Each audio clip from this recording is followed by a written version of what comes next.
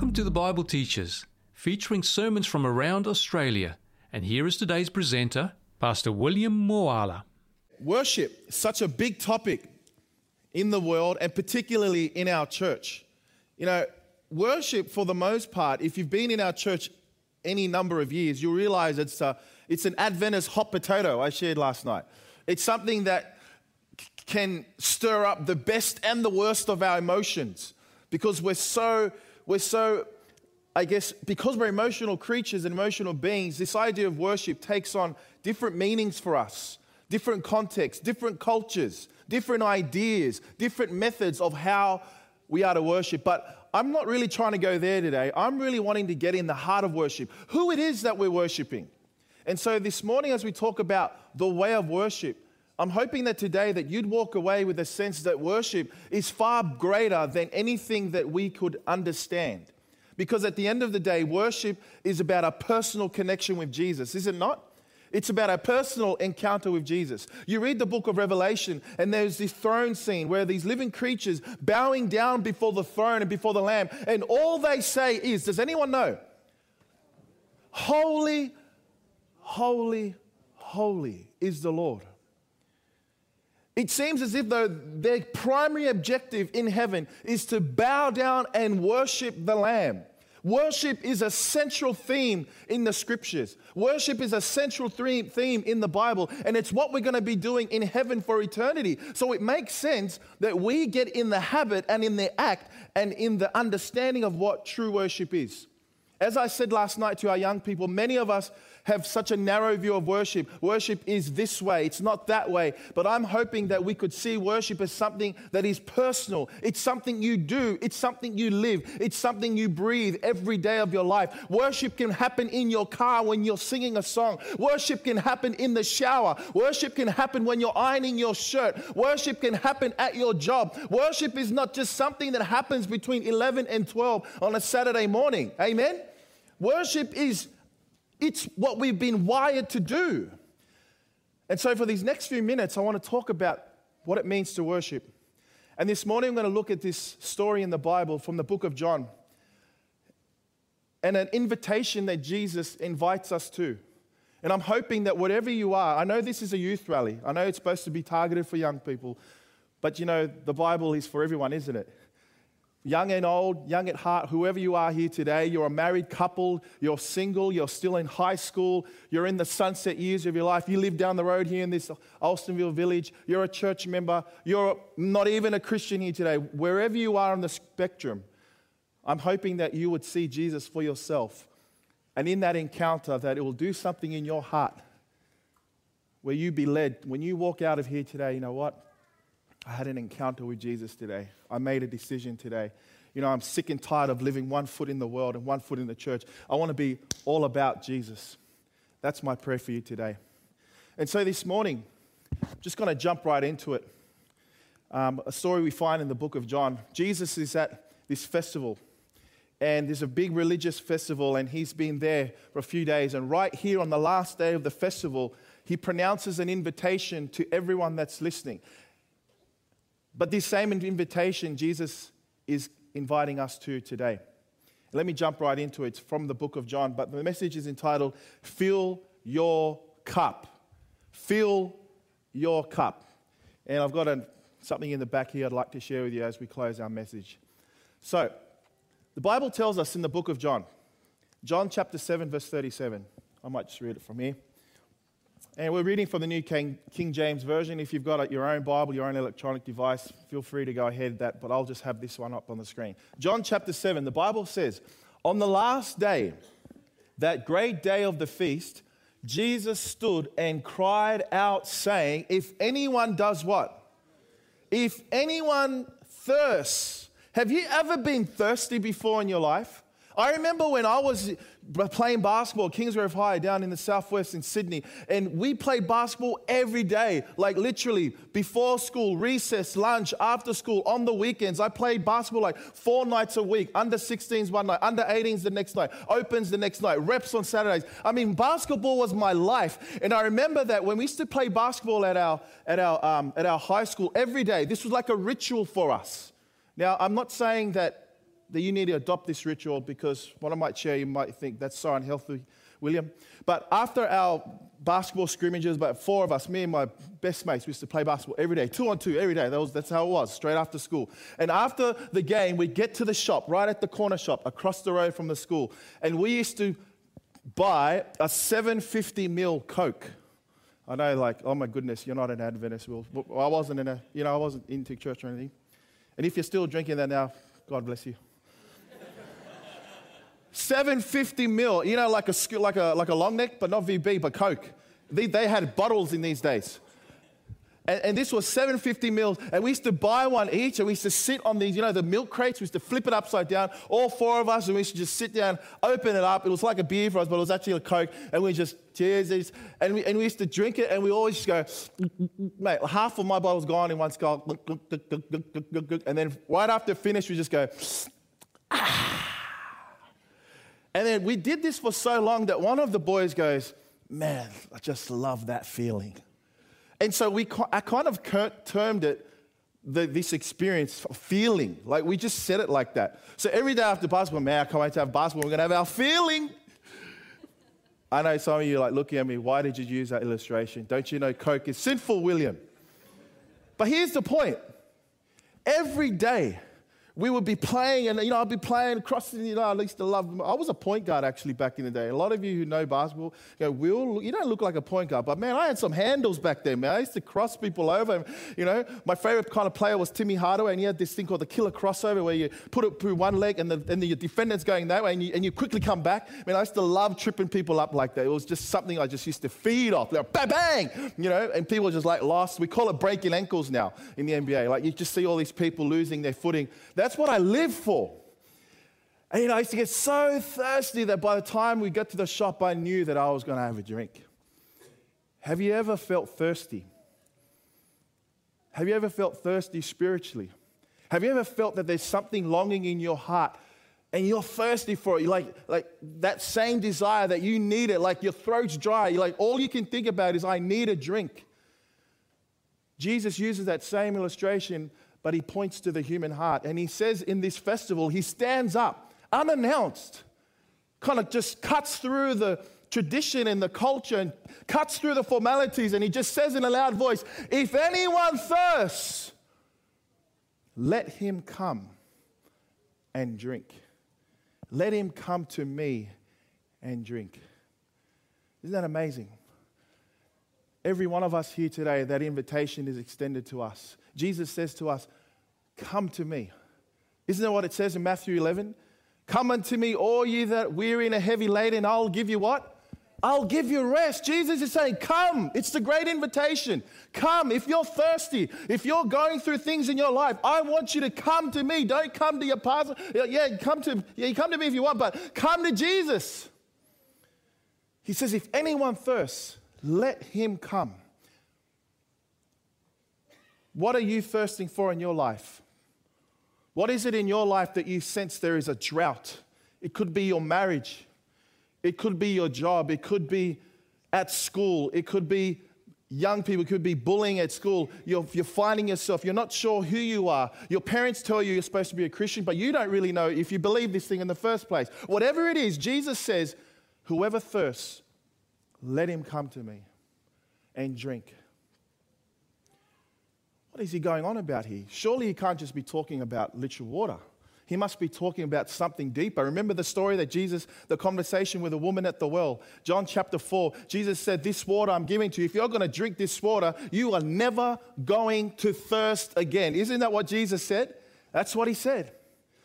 What happens next in the story? Jesus goes on to say, he who believes in me, as the scripture has said. So now Jesus is making a connection. It's not just so much literal physical water. Now he's turning the attention to himself. He says, he who believes in me, if you trust me, if you believe in who I claim to be, if you understand my work, that I am the Messiah, I am the Son of God, I am the Word that became flesh, as John said. If you believe in me, Jesus promises something for you and I today. He says, out of his heart. Out of his what? Out of his what, everybody? out of his heart will flow rivers of water. What a beautiful concept. That Jesus says that if you were to drink of his salvation, his mercy, his grace, he says that out of your heart will flow rivers of water. What's this water that Jesus is talking about? What is this experience that Jesus is inviting us to take this drink of? Well, he explains it in the very next verse.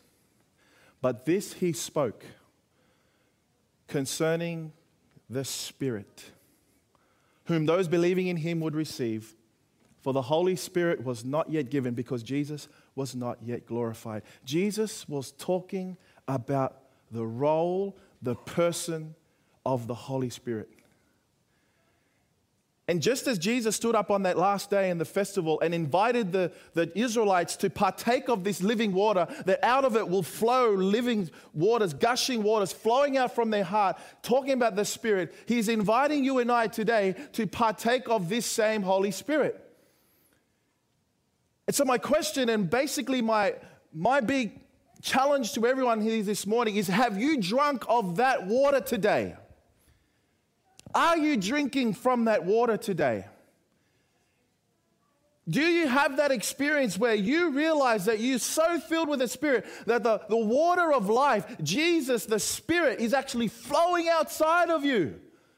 You know, I understand that for us as Seventh-day Adventists, we understand that in the last days there's going to be false miracles, false prophets, false outpourings of the Holy Spirit. And we love to talk about that in our evangelistic series. But yes, we understand that there's something false that's going to come ahead. But my question is, what about the real deal? Where is the real Holy Spirit? Yes, we are so good to identify the counterfeits, but are we actually living the genuine? Are we living up to the genuine outpouring of the Holy Spirit? It's my conviction, guys, that we are a church, we are a youth, we are young people in need of the outpouring of the Holy Spirit. What do you say, church? Do we need the Holy Spirit? Do you need the Holy Spirit in your life? I need the Holy Spirit. I know you need the Holy Spirit. That's why you're sitting here this morning. You're not here just to be at church. You're here because you realize that you have an empty cup and you need God to fill it. And everybody else around you doesn't know what you're experiencing, but God knows. And He sees through the facade. He sees through that hypocrisy. And He's saying to you today, let me fill your cup. Jesus says to us today, I'm willing to give you something. It's a precious gift. In fact, He spent most of His last night with His disciples talking about this gift, didn't He? He talked about how the role of the Spirit would be the Parakletos, the Comforter, this person who would come beside you and gently guide you into all truth. The role of the Holy Spirit, as we're told in John, is to convict us of what, everybody? Sin, righteousness, and of judgment. Jesus said the Holy Spirit is there to guide us into all truth. And yet when we read the writings of our inspired prophet, we are told, how come we don't pray about it enough? How come we don't talk about it enough? How come we don't preach about it enough? If this is the one thing that we need in order for us to be the people that God's called us to be, how come we are not asking for it, yearning for it, pleading for it?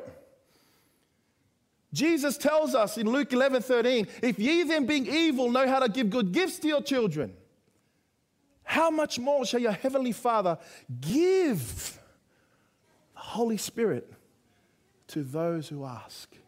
What are you asking for, young people? Are you asking for a new car? You're asking for that beautiful girl to come into your life? You're asking for some more money? You're asking for more internet space? I don't know what are you asking for? I'm not here to derogatize you. What I am here to say is, what are you asking for when you get on your knees and pray? Because I know there's something that God does want to give. He wants you to be filled with His Spirit. And I know that there are young people, I know they're frustrated about church, I know they're dissatisfied with how things are, and you kind of walk away sometimes, like in my experience, when you drive home going, man, there is something more than this. Have you ever had that experience when you drive home from church and you realize there is something more to this church experience? Have you ever had that experience? I know I have. My prayer is that Jesus would fill each of us with the Holy Spirit. What are you asking for, church? What is it that you get on your knees and you pray for? You say, you know what, God? You know, like Esau, it wasn't Esau, it was Jacob, when he was praying, you know, and the whole interaction there when he was wrestling with that angel, which was Christ. What did he say, guys? Who knows that story? He said, I will not go until you what? Until you bless me. He was saying, I'm not letting you go. If I have to be here all day, if you have to break another hip, you have to break my legs, you break everything in me, I am not letting you go. What if our church became a church that said, Jesus, I'm going to get on my knees and I'm going to keep praying until I know that you have filled me with your Spirit. I am not going to just sit here every Sabbath and pretend that I'm this good Christian, say the right things and wear the right things, but deep down my heart is empty. Jesus wants to fill our cup today. My big idea this morning is simply this. Worship comes out of the overflow. Can I say that one more time? Worship comes out of the overflow. Now, what do I mean by that? I mean that for some of us, church is just something that not really connected with our daily individual experience. So we come to church on a Sabbath morning and expect to be fed and filled. Whereas worship is the overflow of your relationship with Christ. It spills out in what you say. Isn't that what the Bible says? Out of the abundance of the heart, the mouth what? Speaks. Whatever is in the heart will come out. And you know what? I had an epiphany. I hear people say that when I'm about to say something great, but to be honest, I'm not really sure what that means. But I had an epiphany. Let me say it once. I had an epiphany. That when I was thinking about my experiences, you know how I'm always talking about how angry I get. You know, I was driving on the road and then this guy cut me off and I got so upset. It actually dawned on me. It was all there. It was just waiting to come out. So then the next logical question that God was saying to me was, Will, maybe you weren't even filled with me in the first place. Because whatever was in there would just come out. And so it drastically changed. But I was humbled now. Now, all my angry stories that I thought would make people laugh at, I'm actually a bit embarrassed by it now. Because in reality, if that person had done that thing to me, if Jesus was in my heart and I had been filled with him moment by moment every day, that thing shouldn't really upset me as it should. Do you get what I'm saying? And so worship, guys, comes out of the overflow of the heart. I want you to listen to what the inspired prophet Ellen White had to say in the book Steps to Christ, in the chapter Steps to Discipleship. And it was actually a bit of a paragraph, but I broke it down. And she asked 3 things. Here is the test of discipleship. If you ask Ellen White, how can you recognize a true Christian from a false one? How do you recognize a person who has the Spirit whereas regards to someone who doesn't? She has 3 things. Number 1, who has the heart? Who has your heart? For some of us, we're more interested in making our husbands happy, our partners happy, our wives happy more than God. So we will not come to church, we will not attend spiritual things because we don't want to step that person. So guess who has that person's heart? Your partner has your heart. For some of you, it's a young person, and you know that you want to serve God. You want to give God more than what you give, but because of your friends around you, you don't want to step out and be what God has called you to be. So guess who has your heart? Your friends. Who has your heart? This is what we're told by Ellen White. Who has your heart? Who has your deepest emotions and affections? Second thing she asks is this. With whom are our thoughts? Of whom do we love to converse? And I just wrote in brackets, talk about. You know those types of people when you just get next to them, they just seem to have They just talk about this thing all the time. What do you like to talk about?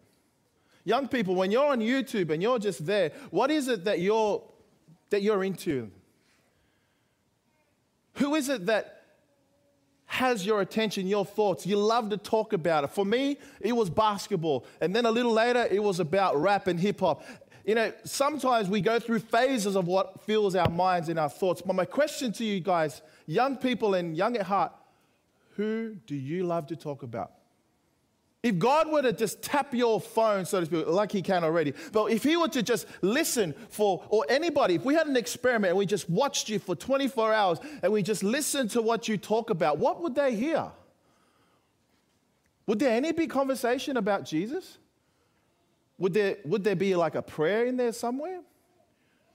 Who do you love to talk about? And here's where this is coming to.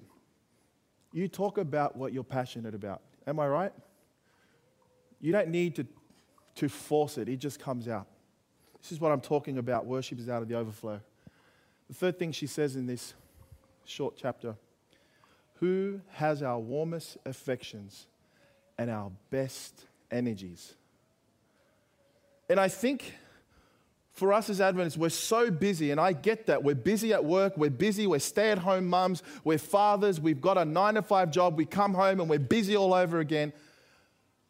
Or for a young person, you just can't wait for school to finish because your real passion is this. And then you do this on the weekends, you do this every night, you think about it. Maybe it's the Xbox for you. And for you, you can just lose yourself in 3 hours of Xbox and you just didn't even think about it.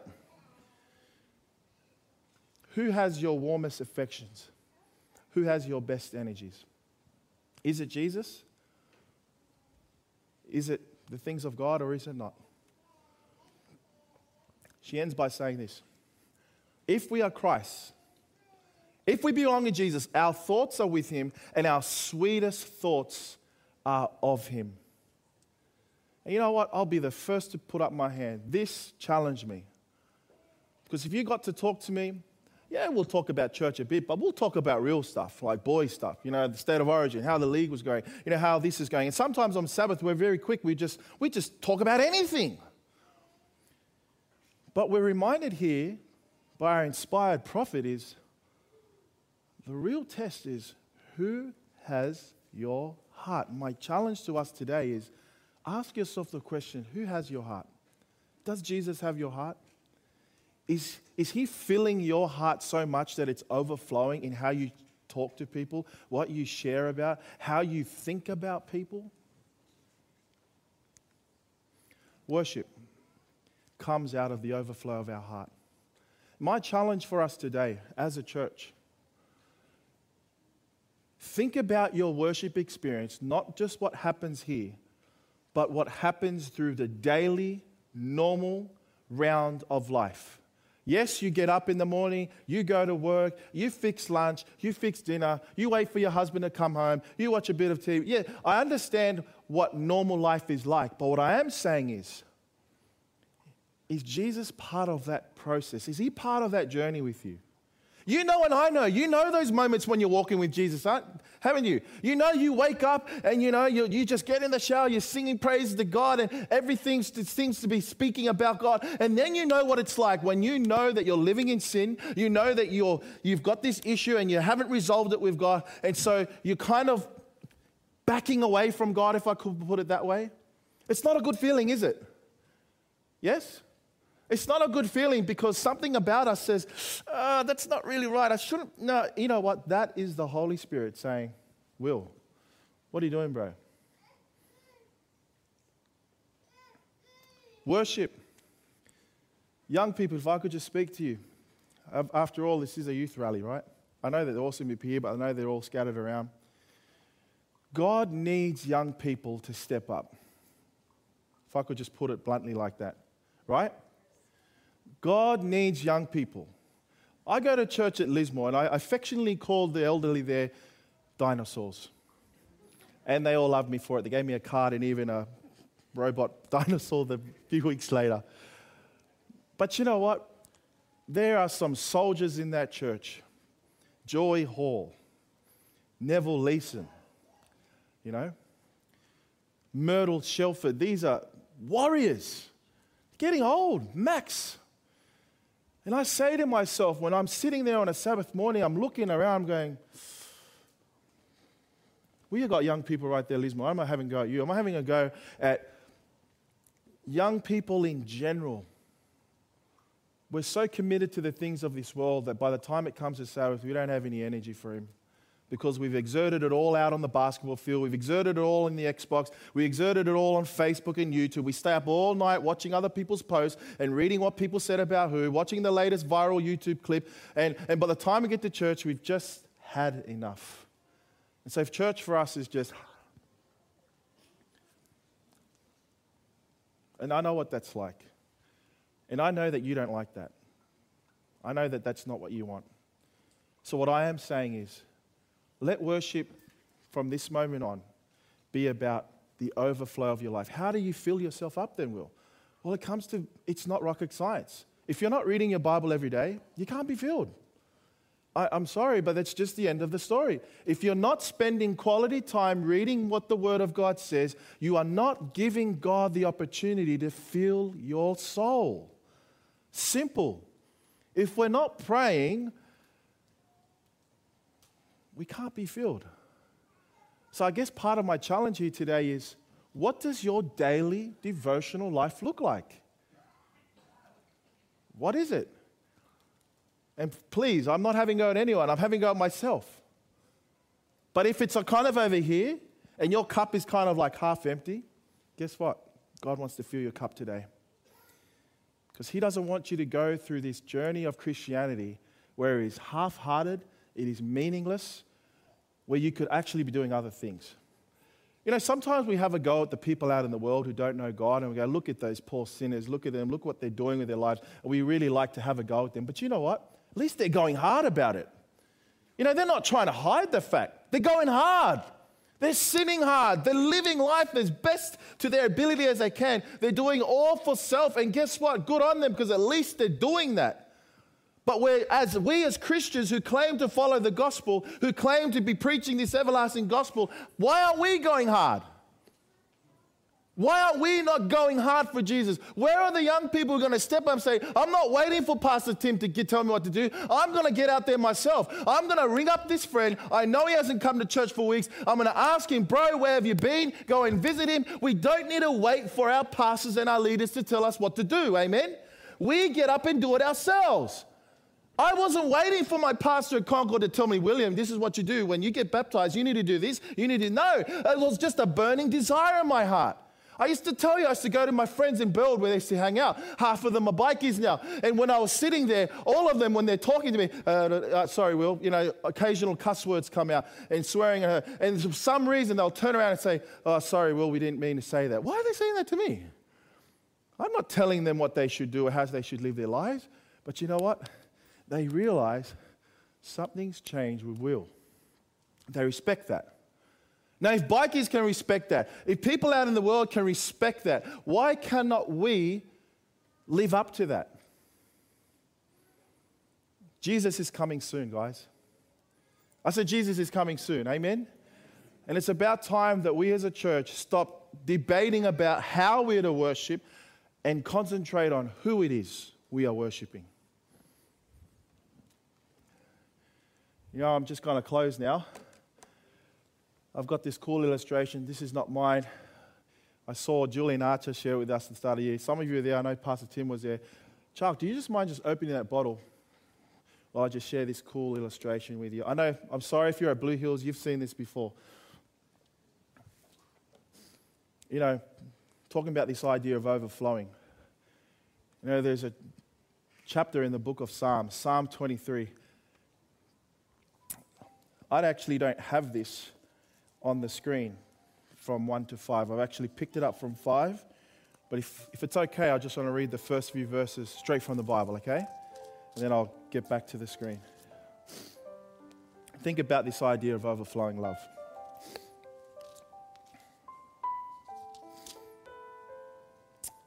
The Lord is my shepherd. I shall not want. He makes me lie down in green pastures. He leads me beside the still waters. He restores my soul. Amen. He leads me in the path of righteousness for his name's sake. Yea, though I walk through the valley of the shadow of death, I will fear no evil. For you are with me. Your rod and your staff, they comfort me. Amen? Here's the part I want to get to. You prepare a table before me in the presence of my enemies. My cup, David the psalmist says. Now I've got to just pause and show you this awesome illustration. You know, Brendan might know a bit more than me about this, but we were told earlier this year that in the Hebrew culture, hospitality was a big thing, right? And we were told in the Hebrew culture that when someone was sojourning and they stopped past your house and the sun was setting, you had an obligation to take that person in, right? And so the story goes in the Hebrew culture, and the custom is that by obligation, you had to put these people up in your tent, in your home. But here's the cool thing. The next morning, when you woke up, if you didn't like that person, or for some reason you just didn't feel like being a hospitable type of person, in the morning when you prepared a table for them, there was a glass. And depending on how much you filled that glass was dictated to what the outcome was. And so the idea went like this. If you filled the glass half full,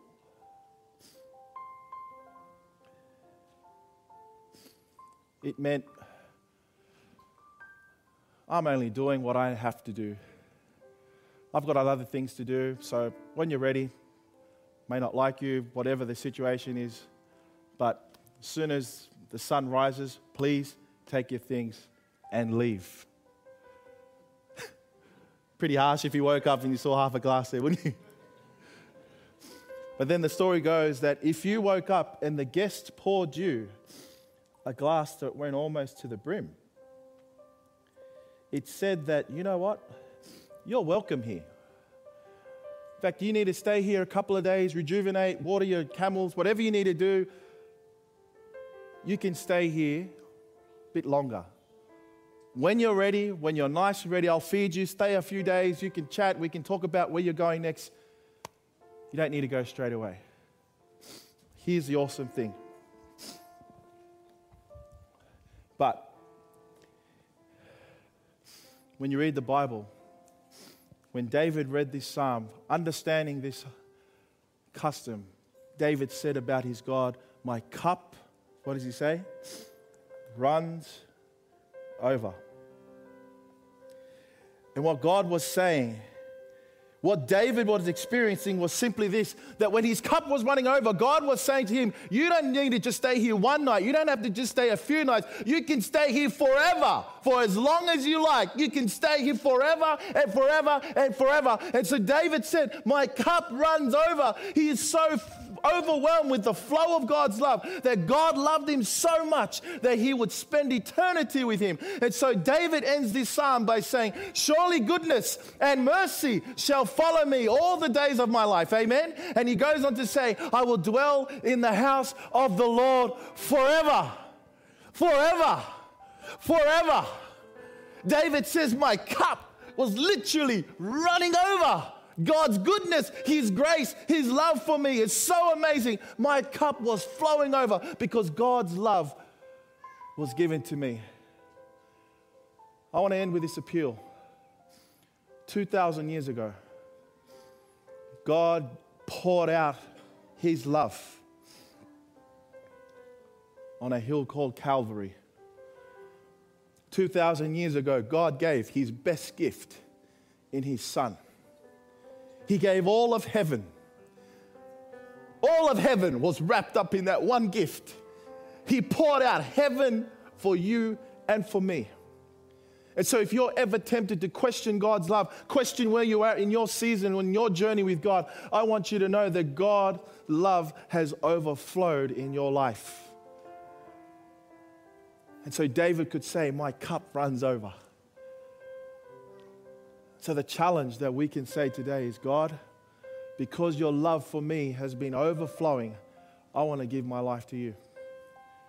I'm going to end with this appeal. Is there anyone here today who would like to say, Will, right now, this applies to young people, whoever you are here today. My experience right now, Will, is empty. I'm here today. I've been an Adventist for many years. I may have just been baptized a few years ago. I may be a young person here today. I may be a visitor somewhere in the back. But I know my life is empty. I don't read my Bible as much as I should. Sometimes I just get up and just go to work like nothing. I don't spend time with you. But I'm asking you today to fill my cup. Fill my cup.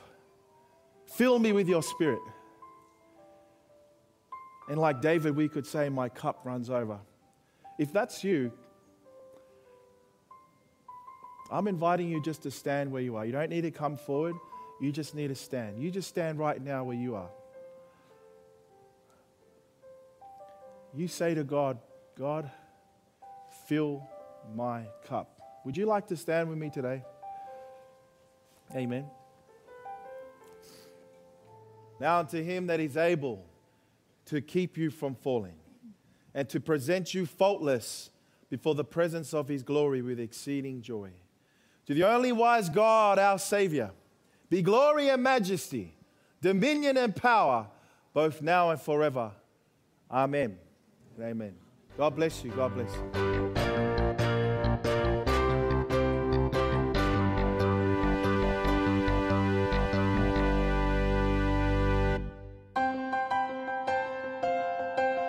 If you have any questions or comments in relation to today's program, you can call 3ABN Australia Radio within Australia on 02 4973 3456 or from outside of Australia on country code 612 4973 3456.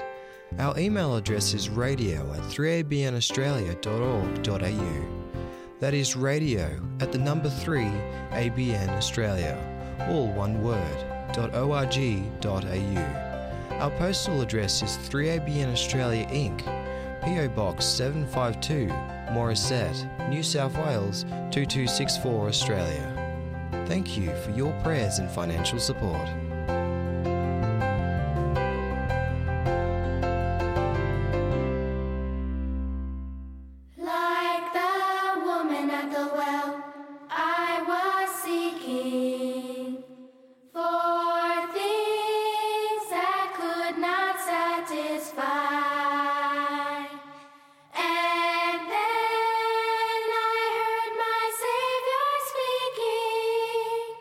Draw from my well.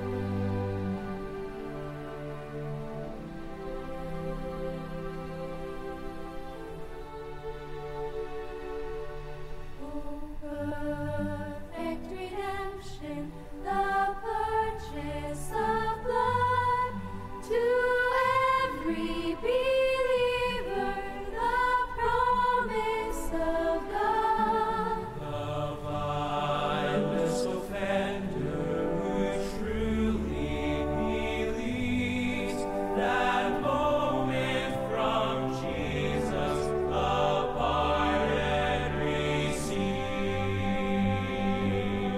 Praise the Lord, praise the Lord, let the earth hear his voice. Praise the Lord, let the people rejoice.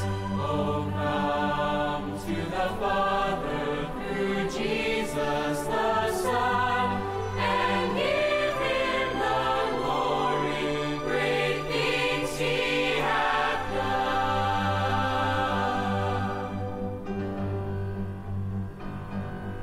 Great things he hath taught us, great things he hath done, and great our rejoicing through Jesus the Son. But purer and higher and greater will be our wonder, our transport, when Jesus we see. Praise the Lord, let the earth hear his voice. Praise the Lord, let the people rejoice. Oh, come to the Father through Jesus the Son, and give him the glory, great things he hath done. Oh, give him the glory, great things he hath done.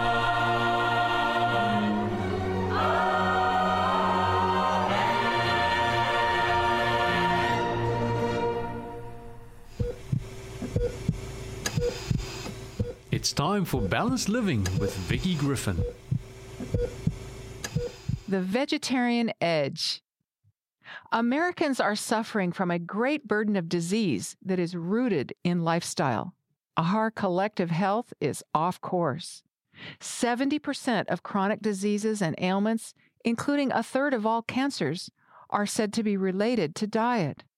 There are 7 deadly dietary shifts in intake that are major contributors to obesity, heart disease, diabetes, high blood pressure, and certain cancers.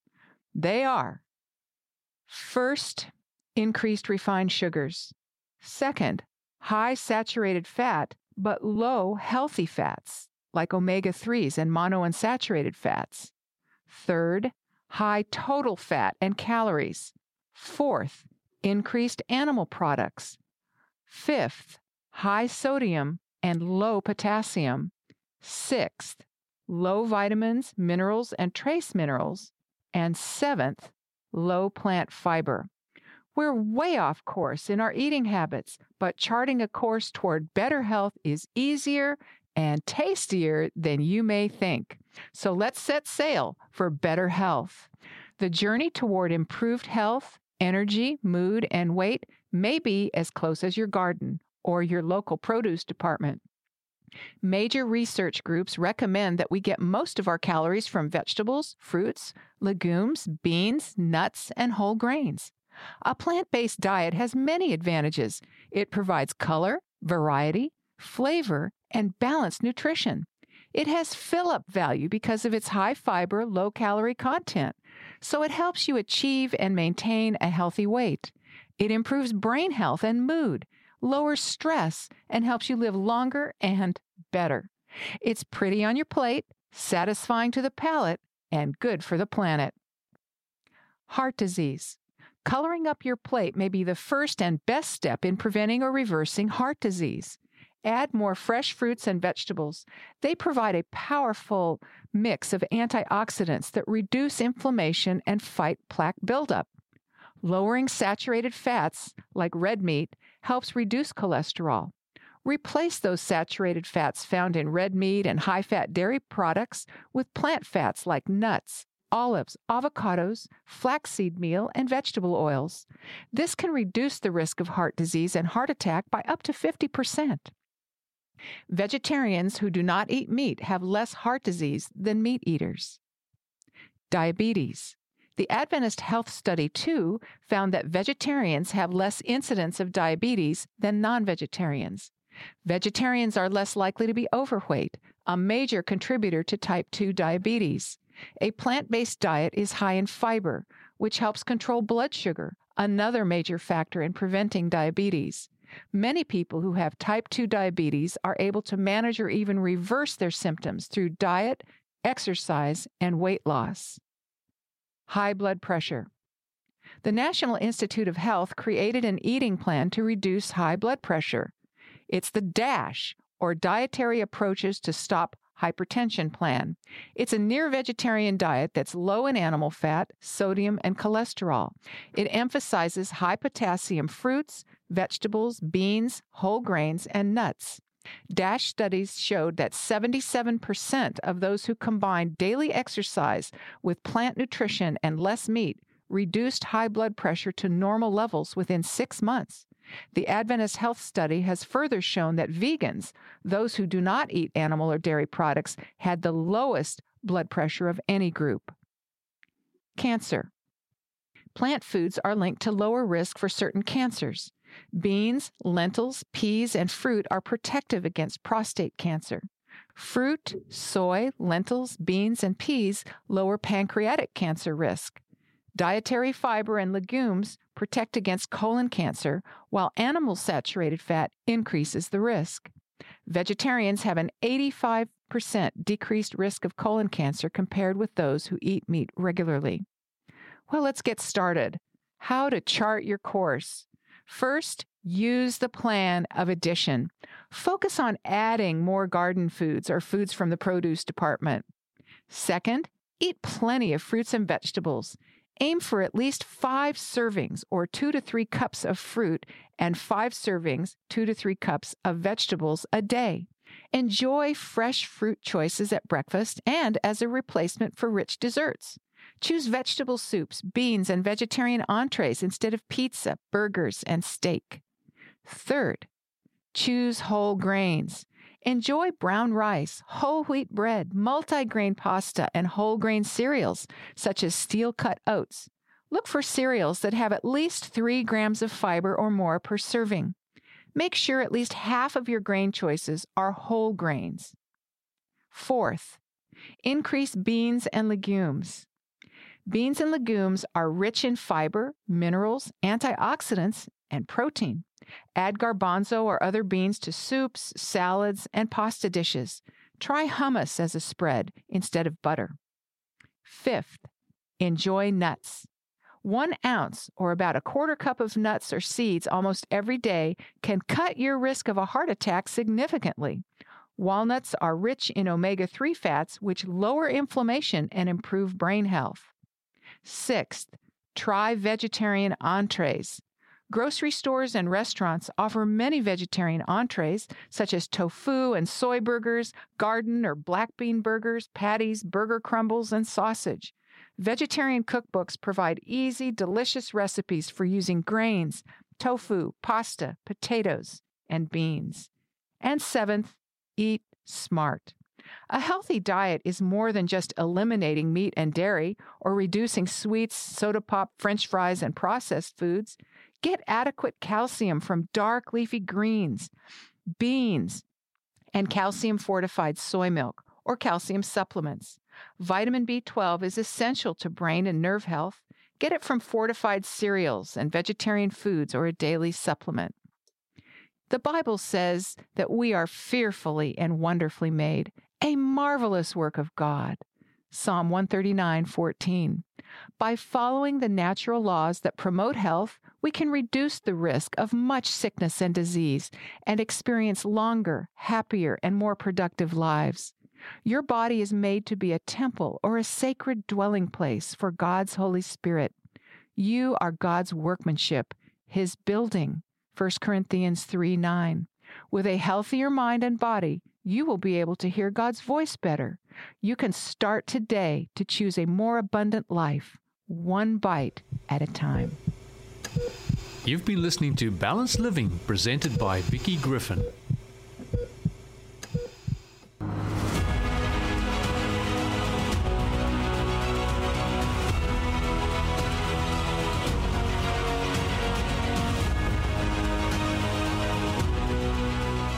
We hope you enjoy this short presentation on the history of the Reformation from lineagejourney.com.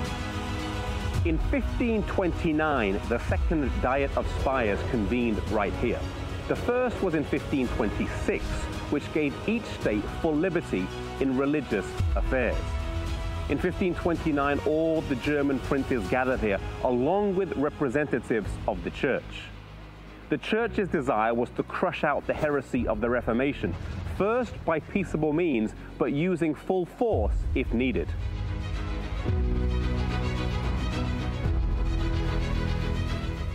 One thing that was proposed was a halt on conversions. The states that sided with the Reformation would stay that way, and the ones that did not would stay as they were.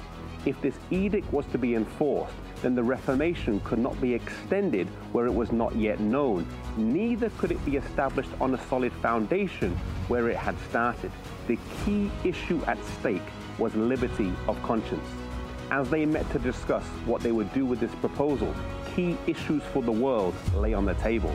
Did Rome have the right to coerce conscience and forbid free inquiry?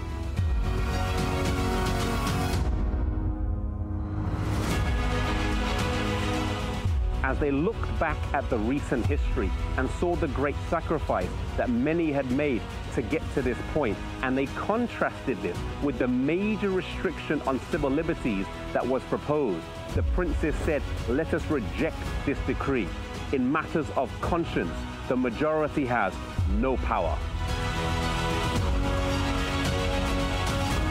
They saw the state's role was to protect liberty of conscience, and that this was also the limit of its role in religious matters.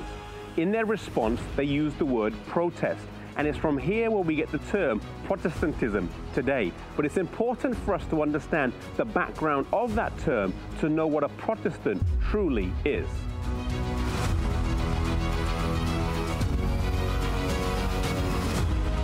They said that the principles contained in this protest contained the essence of Protestantism. They opposed the abuse of man in two areas of faith. Firstly, the intrusion of the civil magistrate, and secondly, the arbitrary authority of the church. Instead of this, Protestantism puts the power of the conscience above the civil magistrate and the authority of God's word over the visible church. They rejected civil power in divine things, encouraging people, as in the book of Acts, to obey God rather than man. They understood that it was the role of the state to protect civil liberties and not to prescribe religious actions to the masses. In our day and age, there is a wide departure from this great Protestant principle, the Bible and the Bible only as the rule of faith and duty. There is a need for us to have the same unswerving adherence to the Word of God as was manifested at this crisis of the Reformation. Had these princes buckled under pressure and sought to enjoy the success they had achieved thus far in order to secure favor with the authorities, the movement would have been destroyed. They understood that there were greater issues at hand, and believers around the world since that time have enjoyed the benefits of their resolute stand. While the name of Martin Luther is well known throughout the world, and the name of these princes is much less known, their place in history is nonetheless vital. May we truly understand what it means to be a Protestant, the authority of God's word, and the power of the conscience in religious matters.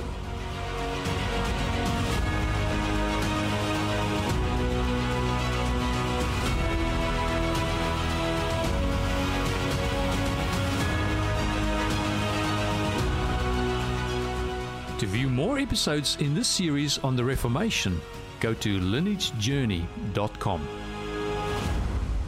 This program has been brought to you by 3ABN Australia Radio.